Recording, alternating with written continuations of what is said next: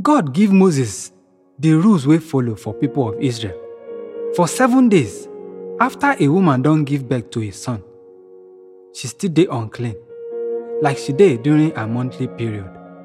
On the 8th day, make una circumcise the child.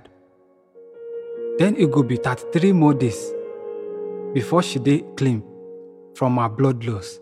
Make she no touch anything wey dey holy or enter the holy tent until her purification time don complete.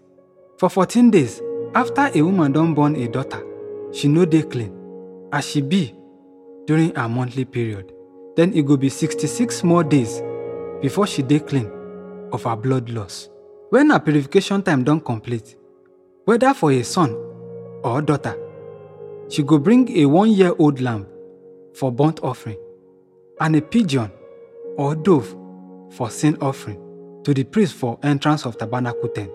The priest go present her offering to God and perform ritual wey go take away her impurity, and she go become clean. Na wetin the woman go do after she don born be this.